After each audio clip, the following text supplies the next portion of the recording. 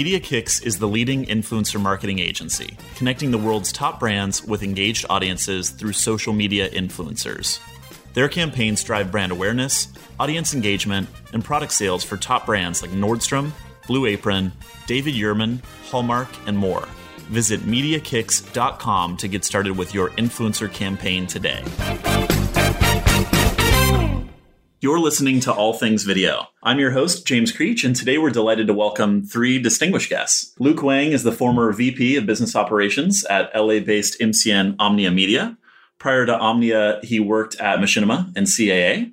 Chadwick Turner is the founder and CEO of Circle VR, an immersive agency focused on augmented and virtual reality. He also worked at CAA with Luke and then spent time at 20th Century Fox, Amazon, and VRideo. And John Krupp is the Director of Customer Growth at Tubular Labs, a big data and business intelligence suite for online video. John is a Silicon Valley native who worked at Anheuser-Busch and then a Twitter analytics platform called Topsy, which was acquired by Apple in December 2013 for more than $200 million. Unfortunately, I didn't have more shares somewhere on the island. There we go. So let's go ahead and have you guys just do quick introductions as well so people can put a voice to the name. Sure. I guess I'll start it off. My name is Luke, and as you mentioned, I've worked at a few companies such as CAA, Machinima, Omnia Media. Kind of started off coming out of college, always wanted to work in entertainment.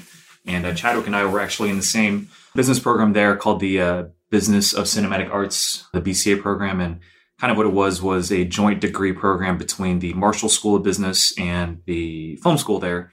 And of course, you're talking about the most distinguished university. Of course, the USC. There we go. But no, it was a great class. It was a small program where 40 of us that were in the program kind of took all the same classes together all 4 years of college. And so when we graduated, we had a built-in sort of mini network as we sort of found different jobs in the entertainment industry. So coming out of there, I worked at a talent agency called CAA, which is one of the biggest agencies in LA, repping everyone from like Steven Spielberg, Tom Hanks, Tom Cruise, LeBron James, a lot of different athletes, actors, directors, and such. When I was there, really had a passion for the film business, but quickly realized that I hated reading scripts. Didn't want my only skill coming out of school to be a fast reader.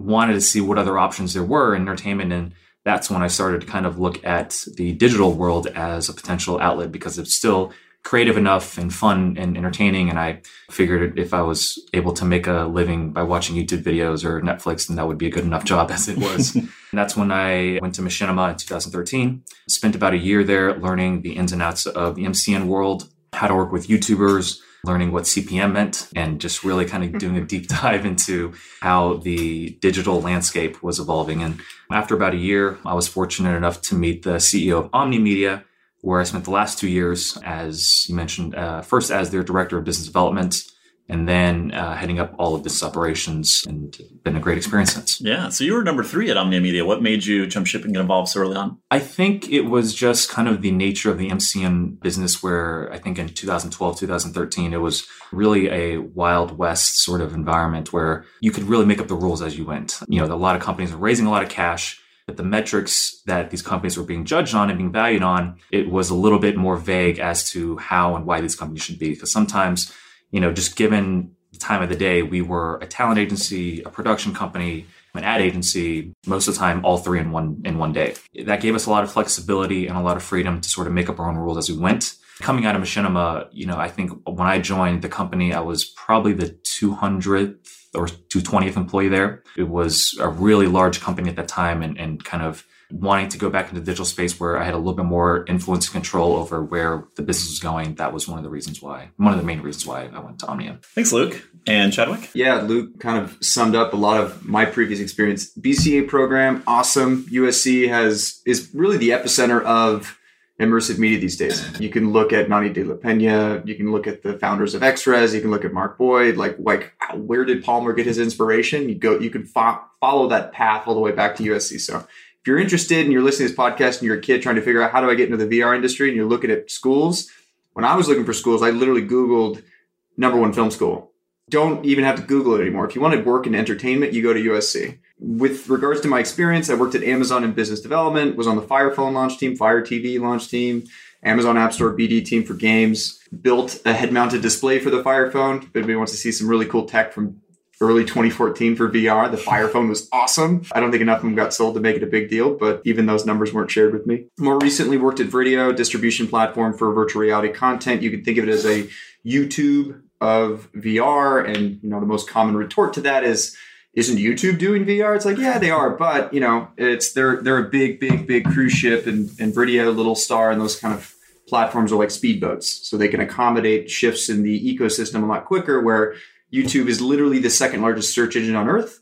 So they have to accommodate and battle HBO and Amazon Instant Video, and they have to battle the 360, and they can't just add a feature right away. They have to vet it, which allows these startups to exist. In addition, those startups, you can imagine Microsoft, Amazon, Apple looking at those startups as a potential entry point for an acqui-hire. So with that, I recently left Vrideo, been doing Circle VR actually since the beginning of 2014. When I was at Amazon, I started the idea of actually consulting and representing talent, because as you can imagine, there's a lot of people in this space that are great at the creative, but they're having to do their own BD at the same time, manage their own contracts. And a lot of creatives just don't understand how to value what they have, the skills they have, and to protect creatives and actually get them money for their work. That's what I've been really focused on recently.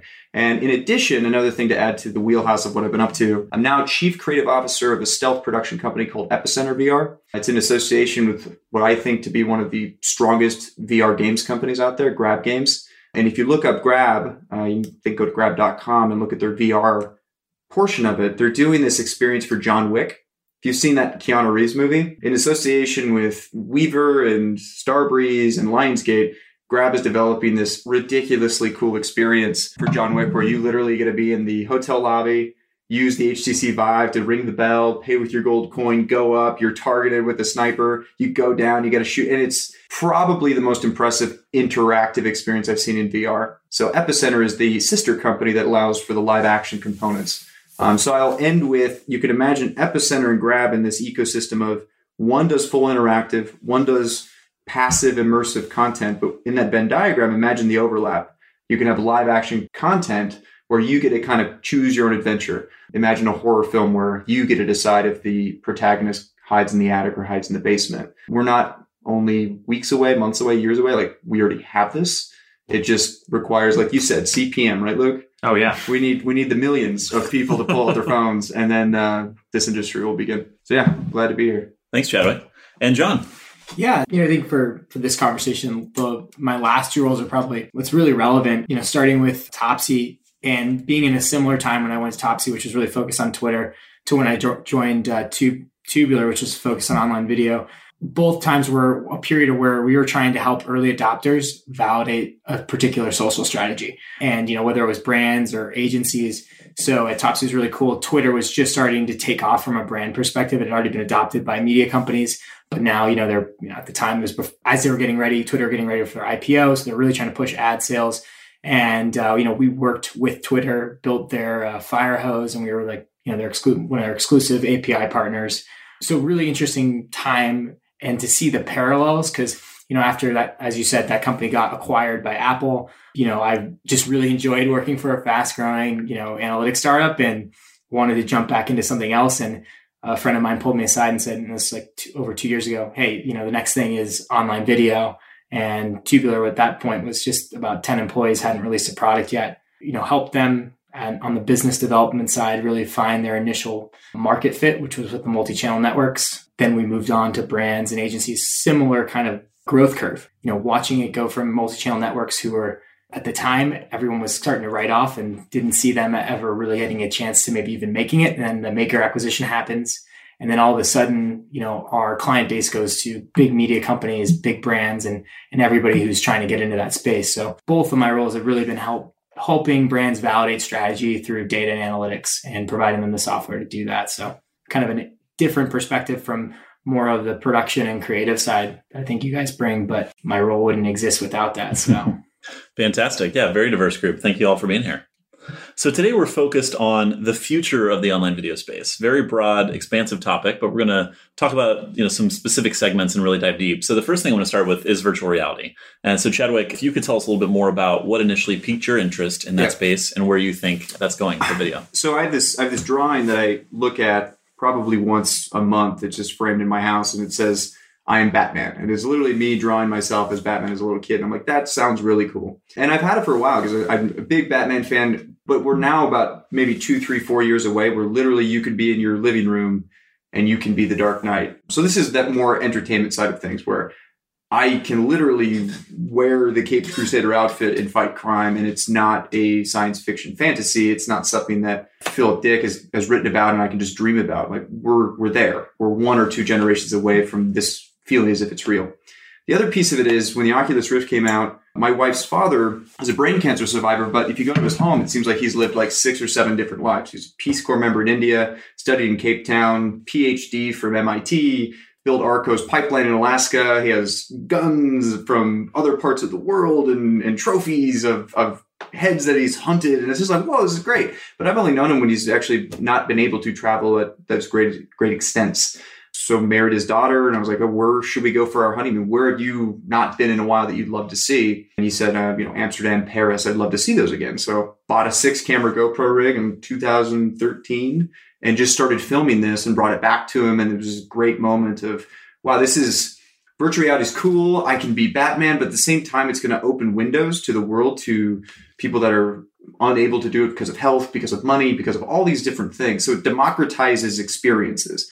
And that's what really makes me passionate about it, because looking at a photo on your laptop, looking at it on cell phones, a lot different than moving your head and feeling as if you're there. So we're there. It just boils down to we got 2 billion smartphones. There's 7 billion people. Estimate out that within 5-10 years, everybody will have a smartphone, and a lot of this content is going to be free. So you are looking at 5-10 years from now where a kid in the Midwest that potentially has no money to travel to see the Louvre can see the Louvre. That's quite compelling. Wow. Yeah, that's powerful. Mm-hmm. Luke, what are you seeing? Are creators adopting virtual reality, augmented reality? When do we see adoption kind of hitting the mainstream? Yeah, I mean, I think definitely from a content creator perspective, it's a buzzword that is starting to pick up a lot of traction. You're seeing a lot of big guys invest some way, shape, or form part of their time to creating VR content because they know it is speculative, but it's also like a guaranteed speculative play on their part, just because Facebook is investing so much into it. YouTube is investing so much into it. Obviously, startups that Chadwick has mentioned are all doing it on a smaller level, but everyone I think is really excited for all the same reasons that Chadwick mentioned, is that immersive quality of being able to experience something that is not like a film, going to a theater or watching TV or watching something on your phone. It creates kind of this level of content consumption experience that, it's so unique and really hasn't been done before. Just to add to that, one thing that's interesting is I've had some pretty top level meetings with major studios. And if you ask them a question, if they've had a good VR experience, they've tried something really compelling. And I'm like, are you guys doing anything in VR? They're like, well, we're interested. We just don't know when the right time to do something is. I asked a very point blank question. By 2020, will this thing be huge? And they go, yes, absolutely. By 2019, will this be huge? Yes. So they absolutely went away. By 2018, will this thing be huge? Yeah. So now it's yeah. By 2017, will this thing be huge? They're like, we think so. Yeah, probably. By 2016, they're like, we don't know. I'm like, okay, cool. How long does it take for you guys to shift your strategic strategy to include something of this magnitude? They're like, between 12 to 24 months. I'm like, so this is the meeting. We're literally meeting right now to figure out if this is something that you're going to be around for when this party really takes off. Because Q1 2017 is the moment that we can finally validate if it's begun. But no one questions whether or not this is sticking around. It's not 3D TV.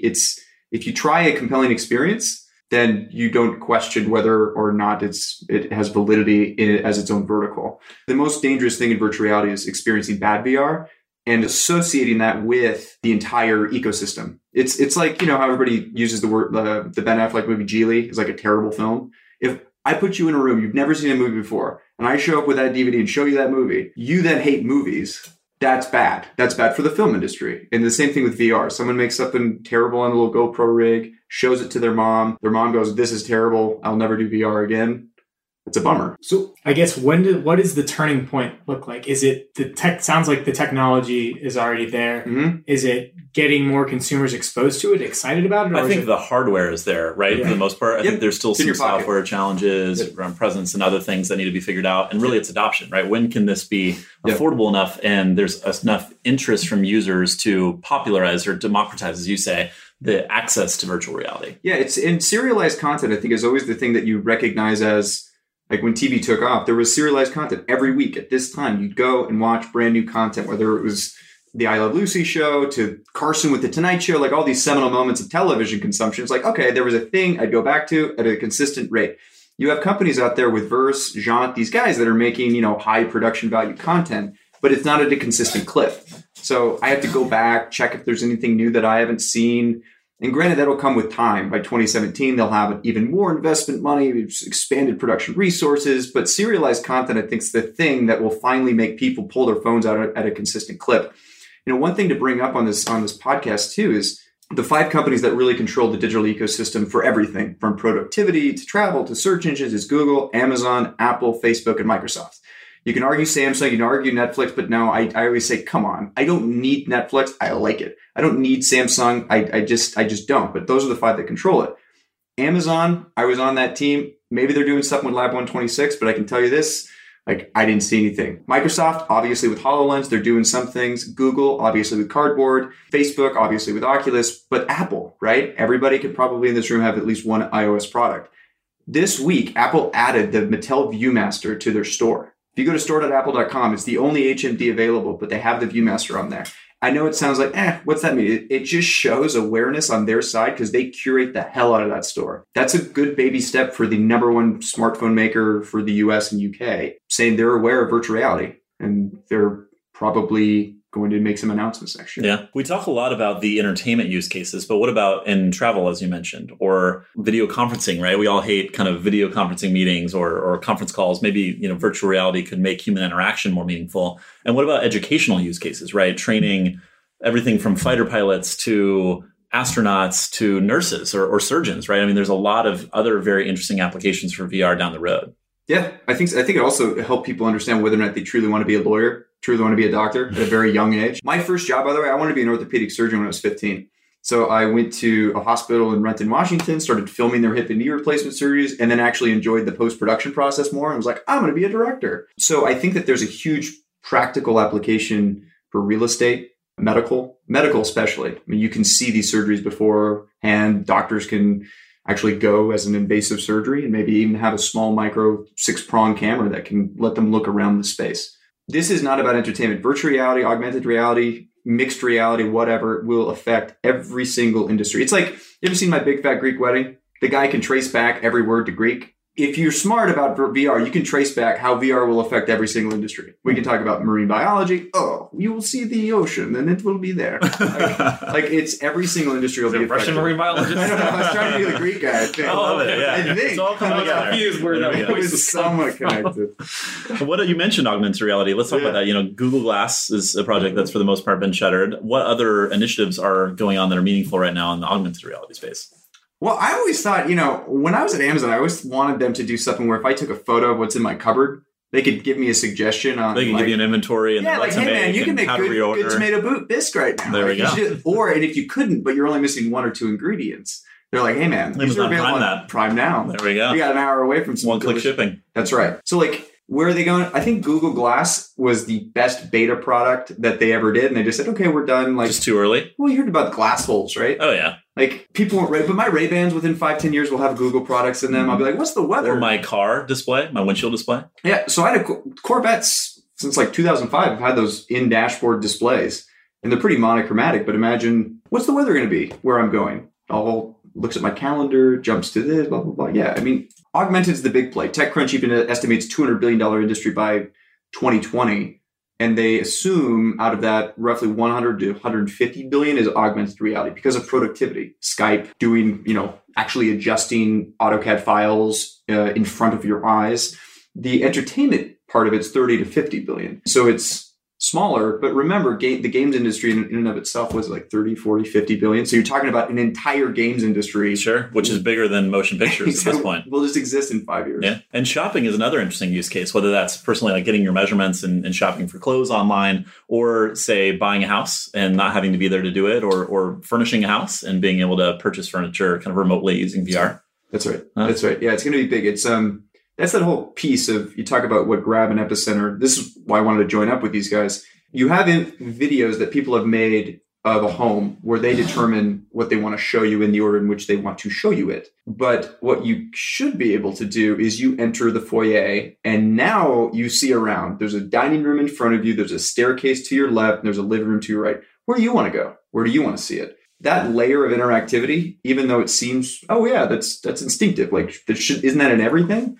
No, it's not. It's not even close. Google doesn't support it yet. Facebook doesn't support it yet. So the problem is, that means you have to have standalone applications. And Comscore did a report, I think it was early 2015 or late 2014, that said on average, US and UK citizens install 0.2 apps per month. So if you do front-end estimation, it's 0.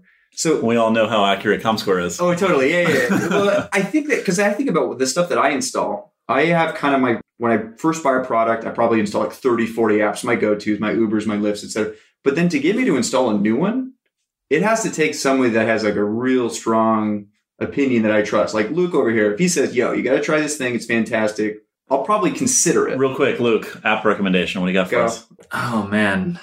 There's a lot. What do I use most? Keep it appropriate. I mean, obviously, because it's football season right now, I'm all over my Yahoo Fantasy Football app. I think they have the best UI, UX of any of the fantasy. How's your lineup? It's good. 15-1. Oh, there we go. No, 13-1. I'm playing in the championships this year, or this week, so I'm pretty excited about that. How many Panthers did you get at the start? I got 0 Panthers. Oh, wow. Still alive, so that's good. No, but on the productivity side, or kind of like more businessy side, I really like Asana, which is a project management tool. Since I left Omnia like 6 months ago, I've been consulting for various companies, obviously email and actually Slack on top of Asana. But those two kind of have helped me sort of organize my life in a way that I didn't have before. With Asana, you can manage projects, you can manage tasks within projects, you can assign to people certain tasks within certain projects. It's been a really great way for me to just keep my life organized. And then Slack, obviously, there's a lot of people talking about it right now, but it really, at least for the few projects where I do need to communicate a lot more frequently with people on, cuts down on that inbox clutter a lot more. So it's been good. Yeah, if you're texting somebody probably 6-7 times a day over similar projects, you should just set up a Slack. Yeah. So what's what I do? So we've talked a lot about VR. We've touched on AR. How does 360 video factor in the mix? Yeah, so there's a lot of people talking on the boards about it's not VR video, it's blah, blah, blah. I just call it immersive media at this point, just to let everybody deal with the nomenclature until it sifts itself out. Because 360 video, one of the reasons why I got into this space is I think there's a huge opportunity in 180-degree video, 270-degree video. 360 is awesome. It's full immersion, but if your story doesn't require it, it doesn't necessarily need to be there. The other concept is 360. Is it monoscopic or stereoscopic? Like, are you doing 3D or you're doing non-3D? And the normal response I say is, if you can nail the 3D, do it. Most people can't. There's a reason why there's people that are on set of major Hollywood films that are just perfectly there for the math of the 3D.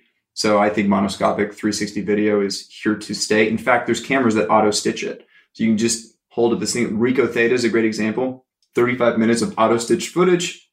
It saves it in the camera, and you can immediately upload to YouTube and Facebook, because there's 2 prongs to this entire 360 video, beginning of industry. It's the UGC, so the user generated content. How can we make that super streamlined for people just to shoot and upload? And then you got the premium content, which needs to come from companies like Epicenter, Jeans, Burst, etc. But if we don't both show up to the party, we won't get that Charlie bit my finger moment, and we won't get that lazy Sunday moment. Because those 2 moments were kind of seminal to the YouTube success. It was, I think my mom sent me both of those. Like, I had already seen them, but I know when I got it from my mom, I'm like, oh, this is a big deal. Like, she found this stuff. So yeah, I think it's here. But the problem is the prosumer version is 6 GoPros that need to be perfectly timed. You import it into 2 video solutions, stitching solutions called Kolor, Kolor, which was bought by GoPro.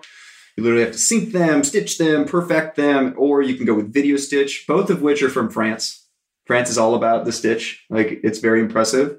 Video Stitch is still an independent organization, I believe, and Kolor is now owned by GoPro. But there's an entire post-production workflow. Like, I tell somebody, if they want to get involved with VR with GoPros, it's going to cost you $10,000. I think that's a challenge with VR, because if you talk about user-generated content and what makes YouTube successful as well, is there's incentive there, and you let alone people making even just like scripted content on YouTube is hard to actually be profitable, because you have a $3 CPM maybe, and you have to push out a ton of content. And so that's why you primarily see people who are successful on YouTube today are people who are doing a lot of vlogging or a lot of content that you can regurgitate and recreate and upload 4 or 5 videos of those a week. And so that's where I think some of the challenge is how do you incentivize people to create that video? If you're a YouTuber and you've got a huge audience already, yeah, maybe I want experience to mix things up. But even if I get, 3 times as many views for that type of video, what's my ultimate payoff? Is it helping me acquire a new audience? Yep. Is it helping me drive new revenue? And that's where, in the way that Twitch helped really push live streaming and by adding new revenue streams with, engagements for, including the audience, to do virtual hats and buying engagements, that kind of monetized live streaming in a way that YouTube couldn't. I'm wondering, in order to make VR successful, is there going to be a new platform that's, takes into account the premium nature of the content and then also factors in some other kind of economics to adequately support the creators that are creating that content? Well, I would encourage anybody that's an Android developer right now for VR that just wants to create compelling experiences. The Amazon App Store for Android has something that I think went a little under the radar, but it's really in a compelling monetization model, and it's engagement based. So Amazon pays you as a developer, I think it's like $0.01 for every user that plays in your experience for 5 minutes, they'll pay you 1 penny. Of course, you're like, well, how would I do that? How would I make money in that? But the point is, there's that concept we've all heard from the whales, and then we use the more positive nomenclature of power user. Right. And you guys watched that South Park episode that talked about this? If you haven't seen it, it's funny because there's a small percentage of people at the top that pay for all of the gameplay. You're just going after these people that will do the microtransactions. And a lot of game developers, when you talk to them, the successful ones are, yay, we're making billions and we figured it out. But a lot of game makers are like, no, we want to make great experiences. We don't want to dumb it down to build paywalls and game loops and all these things for monetization. So Amazon came up with this really customer-centric idea, which was engagement-based. Make a great experience. Make an experience that people don't want to leave. So when I was there, I was like, man, we got to get as much VR content in there as possible because virtual reality is all about engagement. How do you keep somebody in there? They almost forget that they're in another environment. So yeah, I would advise, if you're trying to figure out monetization, go Amazon first. An Amazon customer is more comparable to an iOS customer. I mean, Google, there's so many Google customers, so it really kind of waters down the ones that monetize. So Amazon customers have to have credit cards on file. It's just how your Amazon account works. iOS, most of those customers have a credit card on file. So if there was and they're choosing to buy a $600, $700 iPhone instead of a $200 Android. Yep. So tend to be higher income consumers. That's right. Luke, any other thoughts on the 360 video space? Have you seen kind of what Facebook's done or? Yeah, I mean, Facebook, just kind of based on my newsfeed, they're definitely pushing out more 360 videos. I feel like every other post that Mark Zuckerberg posts is about 360 video. It's like, hey, look at this thing that was smart guy. Smart guy, obviously kind of made the investment into Oculus and kind of sees where digital content is going. So outside just kind of a personal experience, I think obviously Chadwick's definitely more of an expert. But from a personal standpoint, it's becoming more and more apparent in just kind of the more random places in my life, not just on my newsfeed, but people keep talking about it that don't have any relationship with one another, but I just keep seeing it. So, or maybe I'm just more aware of people talking about it now than I was 6 months ago or something.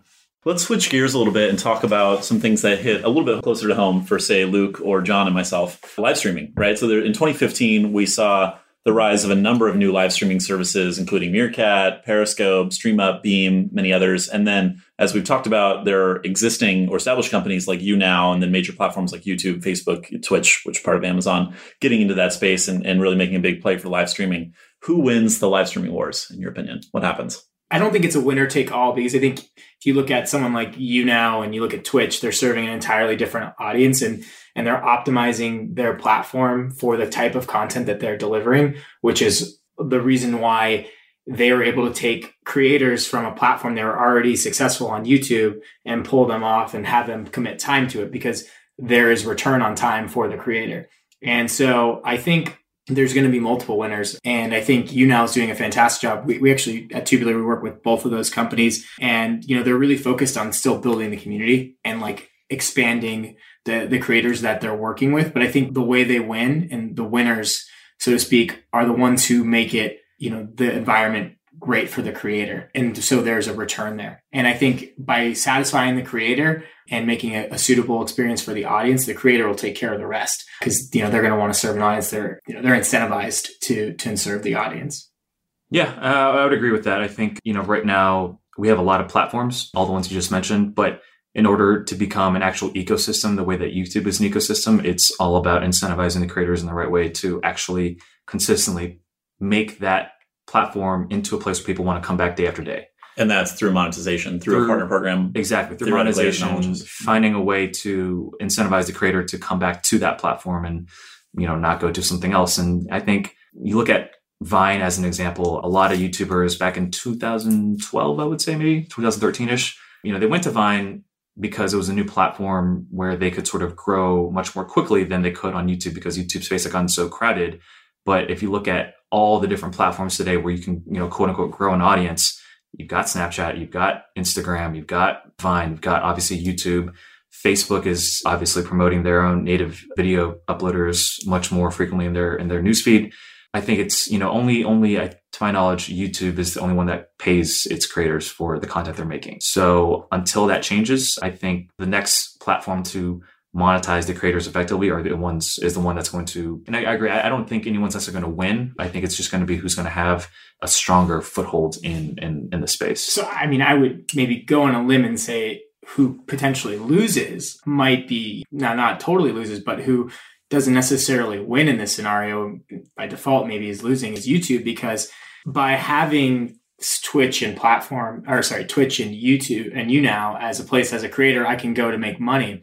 I'm still kind of reliant for the most part in talking to YouNow and talking to Twitch. A lot of their creators who come on are still growing their audiences on YouTube. So YouTube is still the kind of the default number one place to kind of build an audience, but it's slowly no longer becoming the place to monetize an audience as a creator. So as I kind of mature in my audience growth, I tend to spend more time on these other platforms that can give me a higher return. And I think from what I've heard, especially for like the mid-tier creators, the ones with a highly engaged audience, platforms that help you monetize the audience based on engagement, which is what Twitch and YouNow does, has a much higher return to the creator. So where you buy virtual hats or you tip the creator for being singled out in the chat, things like that, where Twitch and YouNow both employ. I think that is, very powerful and makes a much more difficult, if I'm a creator, how do I spend my time? And maybe I don't upload as much on YouTube. So that's where, and that's what I think YouTube's probably in reacting to that, starting with the live streaming, the gaming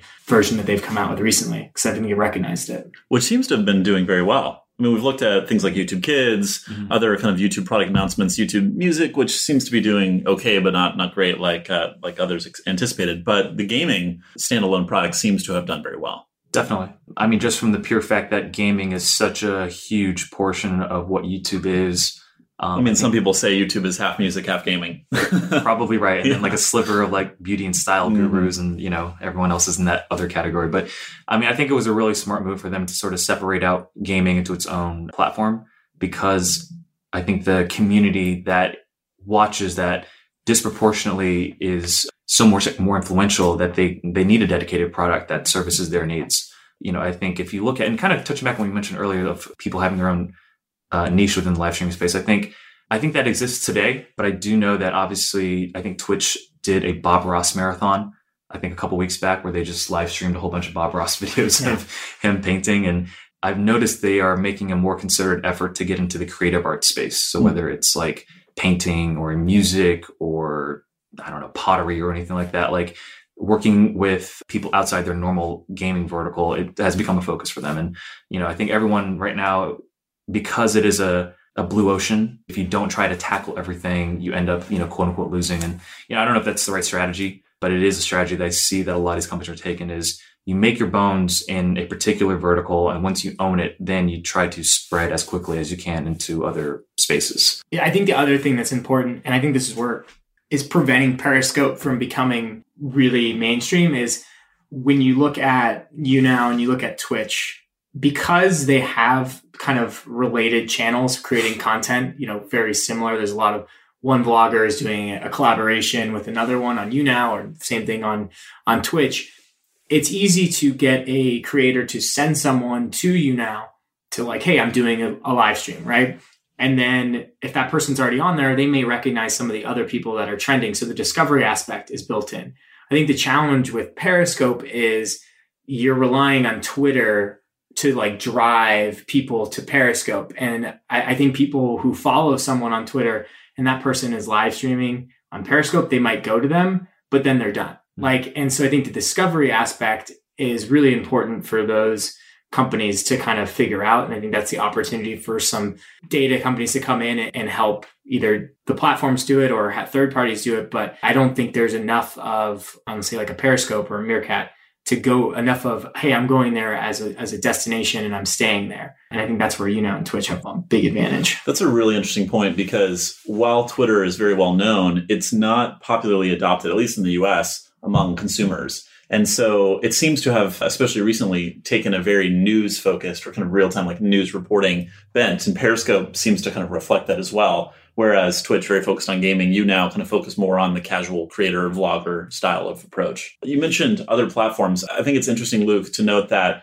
the largest YouTube creator, PewDiePie, arguably from a subscriber standpoint, is not the largest Finestar, is not the largest, page on Facebook. Why is that the case? And why are we seeing this fragmentation of video platforms? Well, I think one of the big reasons is that, and there's a lot of confusion back in the day where everyone tended to look at social media platforms, which they are. YouTube is a social media platform. Vine is a social media platform. They have components of video content delivery, but I would say the social media aspect of those platforms drove the popularity much more than just the pure content delivery. Being able to share with your friends, being able to like, a video and facilitate that engagement level is what makes, I think, those platforms as powerful as they are today. But in the same time, what works on what platform doesn't necessarily translate apples to apples to another platform. And I think there was a tendency to kind of think of, okay, well, YouTube has an unlimited video content duration. Vine has a 6-second. Instagram has a 15-second. If I just sort of cut my content that I've already pre-made and stitch it in a way that makes it appropriate, then I should have the same success across all platforms. But I think we're finding that's not the case. It's the same reason TV content doesn't work on YouTube, right? Yeah. And see, I picture the world as one big high school, and everybody just kind of picks the clique they want to be a part of. Like YouTube was the cool kid clique, and everybody just joined it up. So what social clique are you a part of? I mean, obviously, I keep my ear to the ground on YouTube. LinkedIn, honestly, I cannot wait till they have 360 video support, because I'm on that thing like white on rice. I use Periscope, but mostly because I'm excited for the day they announce that I can literally click on someone's Periscope feed and it's 180 to 300 degree live Periscope. I mean, the concept of a Periscope is the old submarine days, right? You put it in, you're looking around in full 360. So no joke. I know that Twitter is smart enough to know that, hey, the evolution of this can be that. I have my ear to the ground on that, but it's Facebook, YouTube, and LinkedIn. I mean, I'm my late 20s now, man. So I don't have time for it. You're not snapping. I snap so I can look, but it's not my thing. Like, that's the point. Like, I joined those cliques. That's my ecosystem. I'm aware of all the importance of these other ones. But there's going to be these stars that become stars of those platforms. What is it? Jack and Jack on Vine. Yeah, I mean, they're like number 12. And then you look at YouTube. Or like Vin Diesel on Facebook. He's like 97 million likes or something like that. So how did Vin Diesel get that? Because he's cool. And he's also, I don't think he even has a YouTube channel. Well, yeah. And I think some of the other things, and this is something we've done at Tubular, because it's kind of our sweet spot in terms of the data that we have by tracking all the videos and all the different platforms. We can look at content topics like cooking, for example, way over indexing on Facebook video. And you see that with like Tastemade being, one of the top producers on Facebook video, and BuzzFeed, and their BuzzFeed food channel. And a lot of people think that's also respective of the audiences. So, what makes PewDiePie so powerful is there is an existing audience that's really into gaming, and it's really easy for people to like a video, and that reflects into someone else's feed or the collaboration effect. So when you have Facebook video and, an audience that's a little bit more, skews more female, older than, say, relative to YouTube, a content topic like cooking, which has done well on YouTube, but not nearly as well as it's doing versus like gaming, which is kind of non-existent on YouTube. So a lot of it's reflective of the audiences on those platforms. Because, I see a cooking video, I'm going to share that with so everything, the viral effect is different. I also think, and just kind of not to interrupt, but I think Tastemade and BuzzFeed video, they've really, I would say, created those videos in a way where it's conducive for viewing and sharing on Facebook. So what I mean by that is when you look at a video on Facebook, there's no sound when you first scroll through it, and it starts playing it immediately.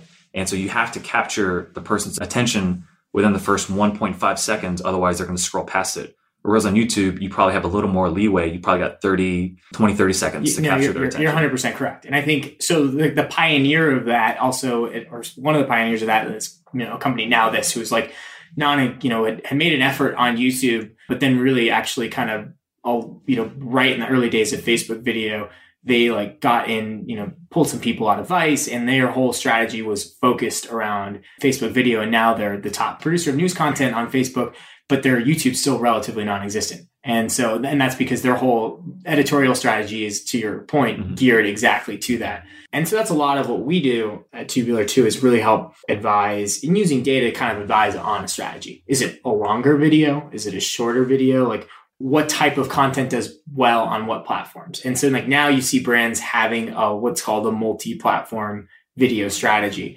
And it takes more time. And there's been some talk of some brands kind of dropping Vine a little bit because it's like, okay, Vine's a whole different, I can't just clip a video from a YouTube video. I can't clip a Facebook video. I have to do something, with a Vine influencer and with a Facebook influencer. So there is a level of attention that has to be paid to each platform, and it's kind of a zero-sum game in that sense. Yeah, that's interesting. What about from a global perspective, what other platforms are going to become relevant internationally? I can't speak to any of the Chinese platforms, but we've worked with clients, a lot of them in Singapore that are like agencies and our allies asking us. Japan, I can't think, has actually a platform that's bigger there than YouTube. Can't think of it off the top of my head. I'm not too well versed. I mean, I know in Brazil and the Portuguese market, YouTube's still huge, but China and and Japan, I know specifically had what is it, Tudou in China? Youku, which was acquired by Alibaba recently. Right. Well, and Tencent just bought all the remaining shares of League of Legends. So we're really talking about like platforms in and of itself that has a community that is voracious, and they're there and they're willing to spend. And if there's ever a DLC, like if I was a gamer and I was involved with League of Legends, you just see that deal, you're like, geez, I better be friendly with Tencent. Well, WeChat too in China as well. So I mean, like WeChat is like a different animal. I mean, it's like really Snapchat, Facebook Messenger, and like Venmo and Amazon rolled into one. Sure. Right. So huge trends there, right? Mobile and messaging being incredible areas of progress in 2015. I anticipate that will, continue next year as well. Do we see a convergence with mobile video and messaging in the future? I think it has to a certain degree. I mean, if you think at the way that Snapchat evolved, initially it was a peer-to-peer messaging platform, and now that part still exists, but I would say it's equally parts, if not more so, a media company that has a whole bunch of hosted content, some from established players, some from that's just UGC, because messaging lends itself into media so well. Because most times when you're talking, I would say a good 30-40% of the stuff that I text are probably like stupid videos that I just sent to my friends or my girlfriend. They're like, stop texting me. Why don't you get a job, please? And I'm like, I got time to watch videos. Don't you find though, like for YouTube, when I find something, I think Google probably is still trying to scratch their head on Google Plus. Like, what do we do with this thing? Like, own GChat. Oh, I think they've made a call that it's over. Yeah, right? Yeah. Okay, so I've always just thought, I use GChat. I've used it forever. I have so many contacts on GChat. Just own GChat. Which is now Hangouts, by the way. Google Chat is now officially their video platform. Which is great, which is like the sharing functionality, but I don't need too many bells and whistles. Just make it easy for me to be on YouTube and share something with a friend. That's why Facebook works. I have a button.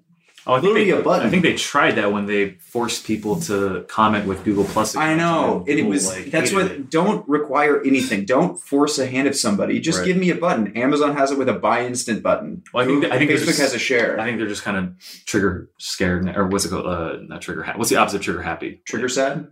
Gunshot? Yeah, the gunshot. It has something to do with like a weapon or I don't know. I like triggers. Yeah, they're gunshot about, I think, combining their ecosystems now because of the backlash that YouTube had with Google Plus. Sure. I think they thought initially when they rolled out, it was like, it makes so much sense. What's the rev share again? Is it 55-45? Yeah. Okay, so the thing I bring on that is you have a bunch of game developers getting into immersive media because they understand, hey, I've been doing 360 environments my entire life. The rev share they're used to is 70-30. If you work with the big guys, maybe they even have special deals, 80-20 with certain app stores, right? It's Bezos said in that, or he didn't actually officially say, but that book, The Everything Store, and one of the most common quotes from that book is, your margin is my opportunity. YouTube better, in my opinion, kind of figure out if that's something they're going to do with all these people that are getting involved with immersive media. And they got Facebook over here that seems willing to accommodate almost anything. They're like, yeah, we're the platform, go for it.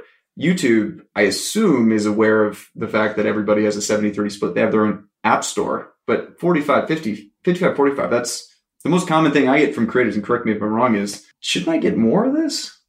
Well, and you also have to take into account the creators probably working with multi-channel network also. Yep. And I think that goes back to the point made earlier. I think it's going to be really hard for someone like YouTube to monetize a immersive content side by side in the same platform as it is with regular video content. I think you have to have a separate platform that recognizes the premium nature or the unique experience of that type of video, because otherwise, if they don't, somebody will, and they'll be able to charge more money for it.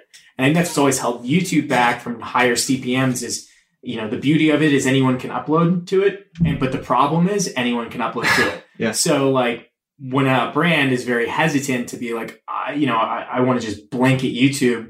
No, they have to work with the company, contextualize the ads, and there's always brand safety issues. And so I think Facebook might try to tackle that too by having more of I don't know that they'll have as much of an open ecosystem as YouTube does, so they can charge a higher CPM. So I think the same thing would happen with immersive content is this is premium content and we're going to put it in a way that it's premium. Whether we charge the creator or charge advertisers, it's going to reflect that content. Well, and with so many platforms coming online and offering monetization soon, obviously Facebook first with its announcement, it's inevitable that the YouTube rev share will come down at some point. I don't see that happening next year. Facebook's already offered to match the terms of the YouTube Partner Program. But you have to keep in mind that what's different from video monetization that is not the case in an app store is that YouTube is directly monetizing for them. They're selling the ads on their behalf, either through their exchange system or with the Google sales team. So YouTube does get a bad rap for having such a very high rev share. And, I'll be the first to agree with that. But to play devil's advocate, they also bring a lot of value to the platform through search, through, you upload and walk away. Yeah. And they have to host and serve that video to you anywhere in the world. So when Luke, is traveling and wants to watch that in Cambodia, even though an advertiser is not interested in targeting him at that point, they still are going to host and serve that video for you. Well, and most importantly too, and I think this is the reason why Facebook is taking so long to get in the monetization partner program, is that they're also responsible for the copyright nature of that, or they have to put something in place that, with Content ID that allows, rights holders to effectively be able to stake claim over their content. So I think that's the biggest, I would say that's probably maybe their biggest expense. So that is a painstaking process, and that technology, Content ID, could not be cheap to develop. Oh, no, not at all.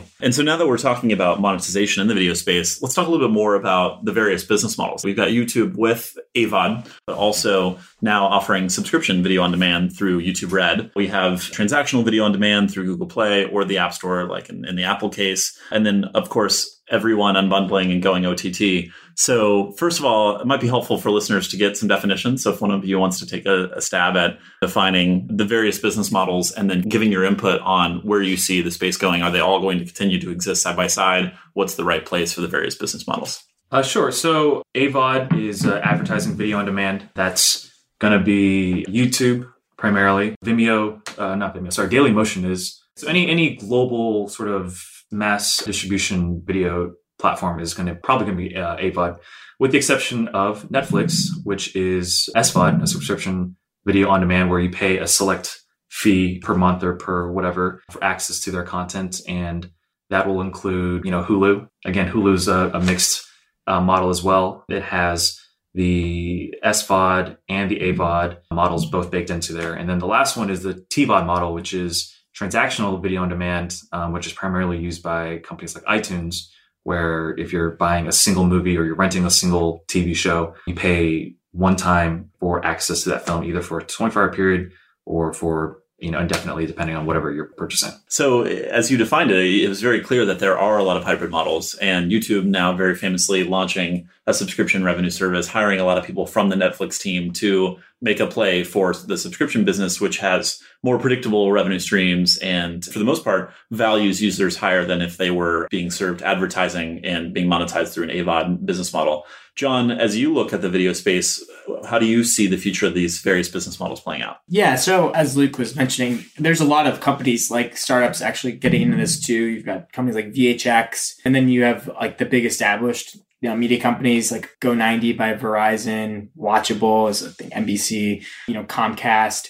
So I think the biggest challenge with the subscription video on demand, where you're putting a paywall in front of content, is the way that YouTube content is discovered today is based on the word of mouth from the audience that's consuming it. So, PewDiePie puts out a video, and next thing you know, he's trending on Twitter because or Nash Greer, great example, he's trending because that's an event and all his fans are picking up on it. And then everyone's, part of the discovery is kind of the fan excitement and the reaction to it. So it's like, when you talk about a subscription model, like you only need 5% of the people to purchase it. But part of the whole experience of consuming that content is discussing it and talking about it with the collective audience. So by like shuttering out a huge percentage of that audience through subscription, you're kind of you're taking away part of what makes that content actually viable in the first place and what makes people really attracted to it. So I think that the subscription model is hard. I think what Vessel's trying to do is really, really hard. They have a really great team and I think they could potentially figure it out. I think they may have to think about more of, as opposed to just putting a paywall in front of a standard YouTube video, is providing something more of difference and value. It's like, we're not just taking this off YouTube and making it early access for a price, but maybe it's providing a collaboration opportunity and using that money to fund like special, like a great production. So exclusive content. I think that's more of a viable model. And I think fans will pay for that and they'll get more excitement for it. And that'll create kind of a word of mouth that you would be losing by having the subscription on just a generic, YouTube upload. So I think Vessel definitely has a possible stake to claim, but I think they might iterate a little bit, in my opinion. I come at this as a consumer and a creative, right? So you guys have the analytics, but I have this knowledge of why I bought an Xbox, why I have a Netflix subscription, why I have HBO. I literally have HBO for 2 shows, Bill Maher and Game of Thrones. I have a lot of other great shows that I like on it, but if I can't get those 2 shows, I'm going to pay whoever owns them at that time. Netflix. I have it for House of Cards. I really don't care that Wolverine came out on that. Great. I have access to that. Maybe I'll watch it, but it's House of Cards. I'm waiting for the next season. I don't take away my subscription in the meantime. I just have it. I bought an Xbox for Halo 2. Straight up. No other game made me buy it except for Halo 2. I wanted to be a part of that. So exclusive content to me is the only way a subscription service can work. If you're giving me a windowed exclusivity, I have plenty of time to wait a week. If it's going to be available to me anyway, so in my opinion, if anybody does windowed exclusivity, it better be a perennial windowed exclusivity, 3 months, 6 months, 1 year, or have windowed exclusivity on live events where it's the Star Wars premiere, the Emmys, the Oscars, the Olympics, where it's like, a week later, this is old news anyways. I need to see it now.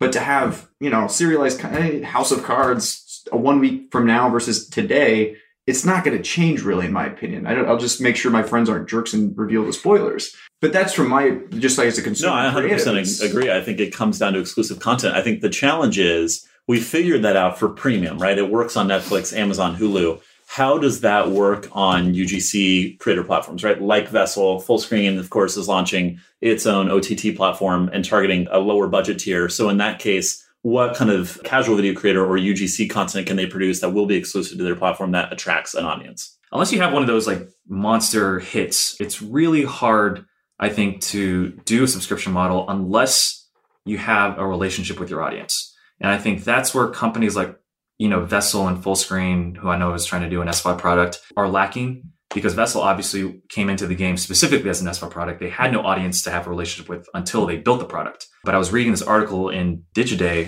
I think earlier this week. There's a channel called Black and Sexy TV. I was just looking it up, has 115,000 subscribers, of which 15,000 pay a $7.99 per month subscription to them. And it's like, I think people would kill for a 10% conversion rate of their subs to paid. It all goes back to the fact that they've built an audience from day one. I think they've been around for like 6-7 years. They have that relationship where they say, hey, we want to change up this business model. We want to continue to deliver you guys great content, but we need this to kind of work out financially for us so we continue doing this. And I think for the most part, audiences get it. But if you are kind of more of like I don't want to call them like a white labeled company, but just a company that isn't as a direct to consumer, it's much harder for you to make the case of, you got to pay me this $6.99, $7.99, $10, $10.99, whatever it is, for the content that they used to get for free, because then it's just seen as a greed play. You know what that reminds me of? Like if Reddit charged for their homepage, everybody would be up in arms. They'd be like, what are you doing? But I probably would pay for the Oculus subreddit. Yep. I use it all the time. It's kind of my go-to spot. I like the community. You have certain voices that show up every once in a while that are just like the consistent admin type moderators. I'm like, yeah, okay. You guys are doing a great job. Here's a little bit of money to keep this thing going because I like where it's at. Mm-hmm. But going macro with it and going like, okay, you're going to subsidize everything because we're trying to go big. It's like, you're right. I don't have a relationship with Reddit.com. Mm-hmm. I have a relationship with the subreddit. With the community. It's the same reason why you don't see people paying for cable. I mean, in a way, it's like you have a lot of the big cable companies coming in and just trying to be like, oh, we're going to apply the cable model but we're going to make it, online, but neglecting the kind of one of the drivers for consumers online, which is that they want to watch the content and pay for the content that they're consuming, as opposed to like just putting a $2.99, even if it's a $3 a month subscription, but not really, subsidizing other content that are not necessarily even consuming. So I mean, you've seen like Camp Dakota, like movies, like to be successful where people know those creators, they know what they're going to get, and they're willing to pay for that as a one-time thing. And so I think that model works. I wonder, I'm not convinced yet of just taking and windowing content that eventually comes on YouTube and doing that for a bunch of creators is successful. I mean, Vessel's not having a shortage of getting people on the platform. They're well financed and they're getting people on with a lot of, guaranteed incentives. It's hard to tell whether or not that they've been able to convert from an audience perspective. It doesn't seem to have been permeating into the normal like YouTube fan conversations yet. Right. So I'd agree. Your point about cable television and predicting the future of unbundling is, I think, absolutely nail on the head. Once ESPN and HGTV go over the top, it's over. Everyone else, like the cable companies, are just going to have to wake up and realize that at that point, people want a la carte pricing for the programs that they want to watch, the communities they want to be a part of. Who in this group has cut the cord? I haven't had it in like I've never 5 had years. the cord. Yeah, same here. My mom has it, but I've just been accounts and subscriptions. Sports is like the only thing, to your point, is like the only thing that would, like I had it I subletted an apartment from someone who had it. And I was like, and I remember being like, the only thing I miss is not having to worry about like my internet connection or like, watching ESPN and watching a live sporting event, knowing that I have like a very consistent supply of HD screen. So whenever like fiber figures that out and sports can come through OTT, like at a really consistent like rate, I think that's like a killer. I mean, I already consume ESPN for the most part flawlessly over the top. So Right. Just wait until Monday Night Football is in your headset through VR. That's right. That's But right. It goes back to the already here. I wouldn't say a relationship. You have a brand affinity with the NFL or college football or like Pac-12 or Big Ten or anything like that. If they didn't have kind of those regional restrictions on where they can distribute their content, you'd probably already have those specific feeds into your cable box or not cable box, your smart TV, whatever it is. The number one virtual reality show will be Red Zone. Oh yeah, It'll be 100. It'll be 50 yards. Or it'll be like the 20-yard line because they have the 50-yard line perspective. Next VR is kind of owning the space right now, but it'll be that Red Zone experience where you're just literally sitting back for 2 hours watching all your highlights as if you were in the stadium in high definition, 120 hertz, 4K on each eye, 8K eventually. Like it's just going to be as if you're there. yeah. I mean, it's going to be insane. I at the TV of Tomorrow's like conference, someone gave me a Samsung with just goggles attached onto it. Literally, that was all it was. Yeah, the Gear VR. The Gear VR. I put it on, put like some bows on, and I'm sitting front row at a Sharks game. I thought it was the coolest thing I've ever experienced in TV. I was blown away. And think about times you can monetize that seat. So you have 40, 50, 60, 70,000 people. All right, so you have 79,999, and there's one seat that's hooked up to really fast fiber lines that can be distributed across 7 billion people. Charge $50 for that seat. Maybe get 10% of the world's population, depending on what sporting event you're at. You're talking about per game, you can make billions of dollars. It's all incremental at that point. It's going to be insane. And that's why the NFL Network's smart. They're not just, they're testing the waters. They're doing it right. All the major sporting events, your access will no longer just be, oh, can I get it over the top? Can I be there? That's the only thing that would actually get me to watch a game for 20 minutes straight without going on Twitter. Because then I would just, normally, it's like I won't need a second screen. I'm like, all right, this Remember is really mixed reality, though. You'll be able to superimpose your Twitter feed on top and speak to it and be like, hey, retweet that. That guy, at VR Chadwick, retweet it back. This is what I want you to say. So the voice that all these guys from Alexa to Cortana to Siri, the voice controls is as big a deal as driverless cars. Because if you can direct things verbally and they can do it in any dialect at all, it's over. It's Star Trek. I'm telling my lights to go on. I'm telling my text to go out. I actually had that idea like earlier this morning. I'm sure I'm not the only one or first person thing, but I was like, why don't they have like laptops without keyboards and I can just say what I want into the screen? Like, I do not want to be in the cubicle next to you. I mean, like at home or something, I just be like, open GChat, direct message to Chadwick. Like, why don't you need my laptop? Because Sorry, this goes back to the whole, my apartment's really cold in the morning and I can't type. And so my fingers are so frozen that I wish that I had a voice activated thing. So I completely get that. Yeah, there we go. So let's wrap up with some rapid fire questions. We'll start with John. If you were building a business in the online video space today, what would you do? It's a good question. If I were building a business today in online video, I think there is still a huge opportunity around being a creator-focused, not necessarily like an agency, but technology that helps brands work with creators cross-platform doing campaigns. I think there's still a lot of people who want to quickly get a message distributed across social platforms today, but there's too much friction in between them.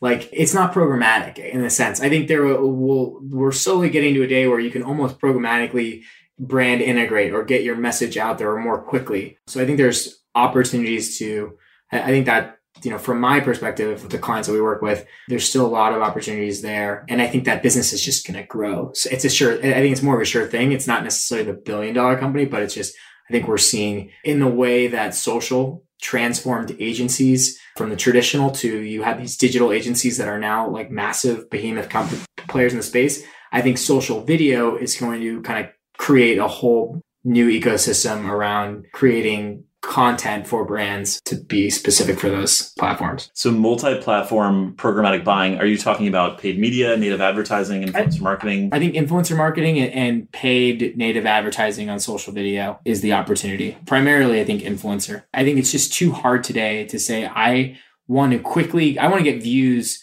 distributed quickly across these different platforms. You have to work with one influencer. There's a slow burn in terms of how you get views. You get the views that you need in 30 days, but it's really hard to just get exposure to Facebook, to YouTube, to Instagram. A lot of companies really just focus on one of those platforms. Luke? I think if I were to do something today, I would download a copy of the TV guide and I would pull out all those channels and make a list of them and then figure out what kind of content they normally, produce, and then try to find what YouTube channels correlate with those. So for example, we talked about HGTV earlier, right? Like, what are the HGTV channels on YouTube that have an audience but haven't yet developed monetization component in a way that allows them to grow bigger? The reason I bring this up is because I'm a big country music fan. You wouldn't think that by looking at me, but I love country music. There aren't any really strong country music brands in the digital space. You look at like CMT, which is probably the biggest country music brand, and they have less than like 500,000 followers on Instagram, which, is a big number, but I think Kendall Jenner has like 30 million followers, and it just comparatively Kimojis. Yeah, and it's like there's definitely more people that listen to country music than like Kendall Jenner or whatever. But that's an opportunity, is because I don't think anyone sort of looked at that space as an area for growth and said, hey, we need to invest resources. If we're going to be on cable, we're only going to have a cable audience for the next 20 years. Why can't we? And I don't think they have the institutional knowledge to know how to grow a presence in the digital space. And, if they're only getting savvy to YouTube now, it's like, okay, you can't just be savvy on YouTube. You got to know how to develop content for Snapchat, for Instagram, for Periscope, all these different platforms that if you're just getting savvy to it now, you're 2 years behind because the world is evolving at such a fast clip. So going back to what you said, but that being said, these guys all still have really strong sales teams. They're partnered up with the Viacoms, the Comcast, the Disneys, the whoever's, and those guys can sell inventory like crazy. So if you can find a way to bundle them, the light content on digital with the light content in traditional, there's a strong transfer between content and money there that I think doesn't exist quite yet today. I think to your point, you've seen in less than like 2 years, Tastemade almost become what Food Channel would like to have been, but is probably trying to catch up. You can tell because now the Food Channel is on Snapchat. 100%. And now they're like putting big money into YouTube, and it's like, oh crap, who's Tastemade? But I mean, it's, they still are, or at least they're reacting, but they're behind. You're right. There are probably definitely, and especially with Facebook video now, it's almost unlocking a whole new audience that, where you could get scale much quicker. Whereas on YouTube, it was much harder to get scale. So Facebook video is now opening up the opportunity to reach audiences who you might not have otherwise reached on YouTube.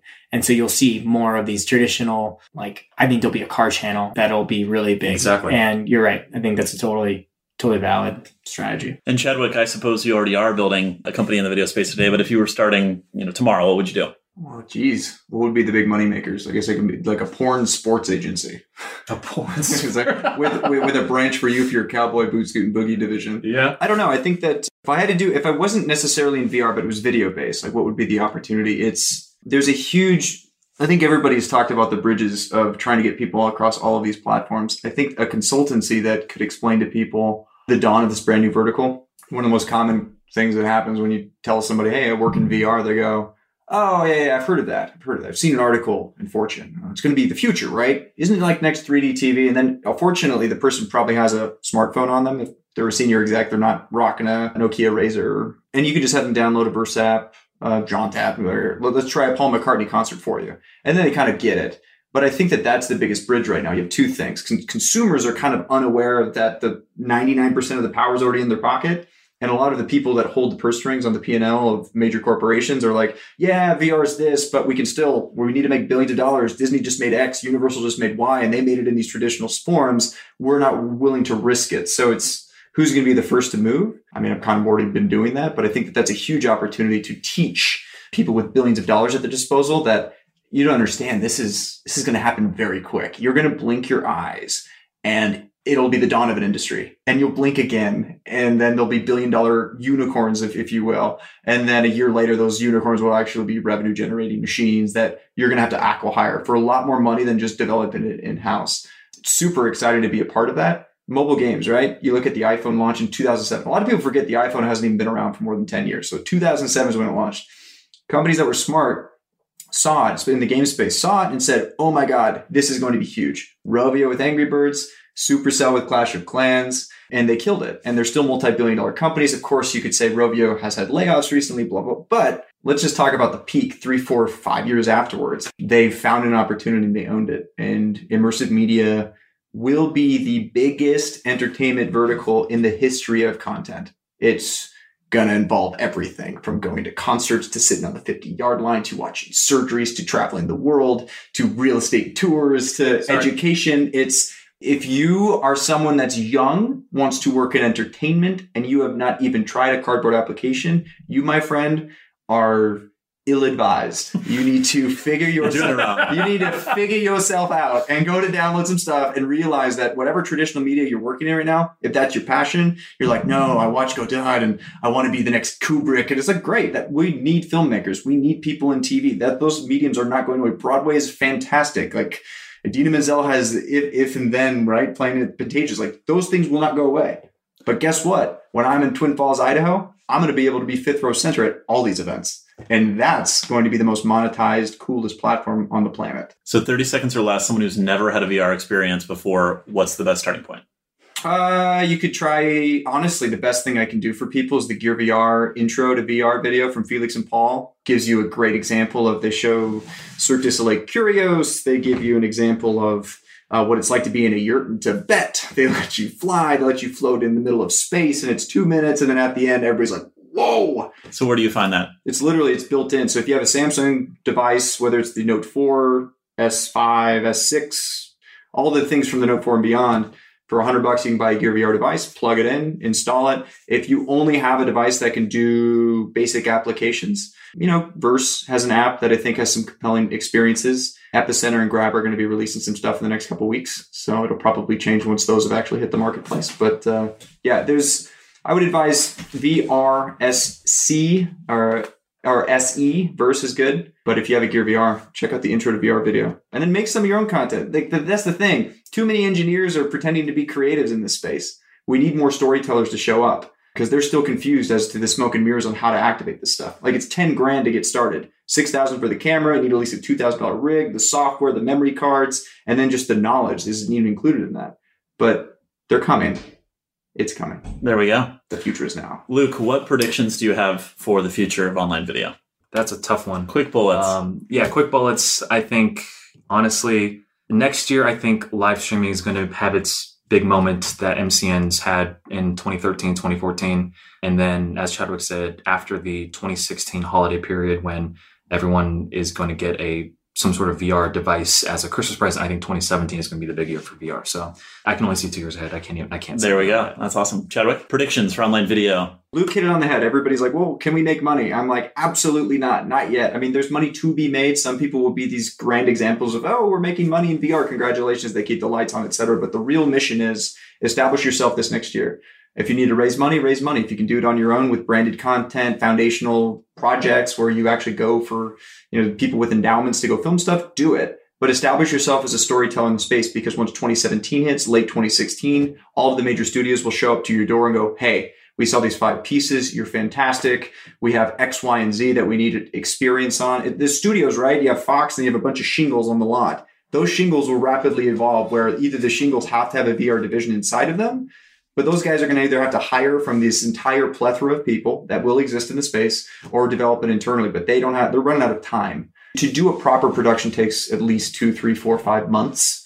And that's if you're fully focused on it. So the future, 2016, sure, live streaming, et cetera, but the focus is in virtual reality and immersive media. 2017 will be that year that the people that didn't get involved will review their emails and go, man, I really should have responded to that one. That's the tipping point, huh? 2017. Right. 2017. Q2 will be that moment that we're all like, wow, like we will have this podcast in alt space or YouTube or Twitch. And John, predictions for the future video. So I think we've already seen like consumption habits like really shift significantly, but I think the future is that pain will start to be felt a lot more by the companies who aren't on social video. And that's because the vast majority of people consuming content online are under 24, and nothing about them as they get older, which is what people assume they would kind of change their habits and switch back to cable. They're not doing that. And so as that audience ages into the prime demographic for brands, advertisers, and starts to have more disposable income, I think you don't necessarily see a huge jump. We've already seen a huge jump in changing in viewing habits, but now we start seeing a huge jump in the economics. And I think companies that have historically been, struggling to get to profitability in this space start to do really well. And I think the companies that have a business built on, the traditional side start to feel a lot more pain, because it's just going to continue. The problem for them is going to continue to increase, and the opportunity for the early adopters they'll start to mature into bigger companies. And where can people find more about you and more about what you're working on? Starting with Luke. No, I'm off the grid right now. So, I mean, I'm not off the grid, but like my Instagram is private. My Facebook is private. My LinkedIn is up there. So if you search for Luke Wang on LinkedIn, you can see what I've done, but I don't have anything public about what I'm up to. In personal stealth mode. I dig it. Personal stealth mode. That's good. Yeah, he's put that on the reps. Twitter, VR Chadwick, LinkedIn, I think it's just Chadwick Turner. You go to circlevr.com, you can go to epicentervr.com, and then Facebook, I'm probably not going to accept your friendship. It's mostly personal photos, so hang out with me on Twitter. John? Yeah, so personally, I'm on Twitter at JKROOPF. Or John Kroof on LinkedIn, or you can just, reach out to Two Better Labs if you're interested in learning more about the company and what they're offering. Either myself or one of my colleagues will reach out to you. Guys, thank you so much. We covered a lot of ground today. Incredible conversation. You all are various subject matter experts in so many different things. So I'm glad we had such an awesome discussion, and I personally learned so much. So thanks again. Thank you. Thank you. Thanks for tuning in. I'm James Creech, and this has been another edition of All Things Video.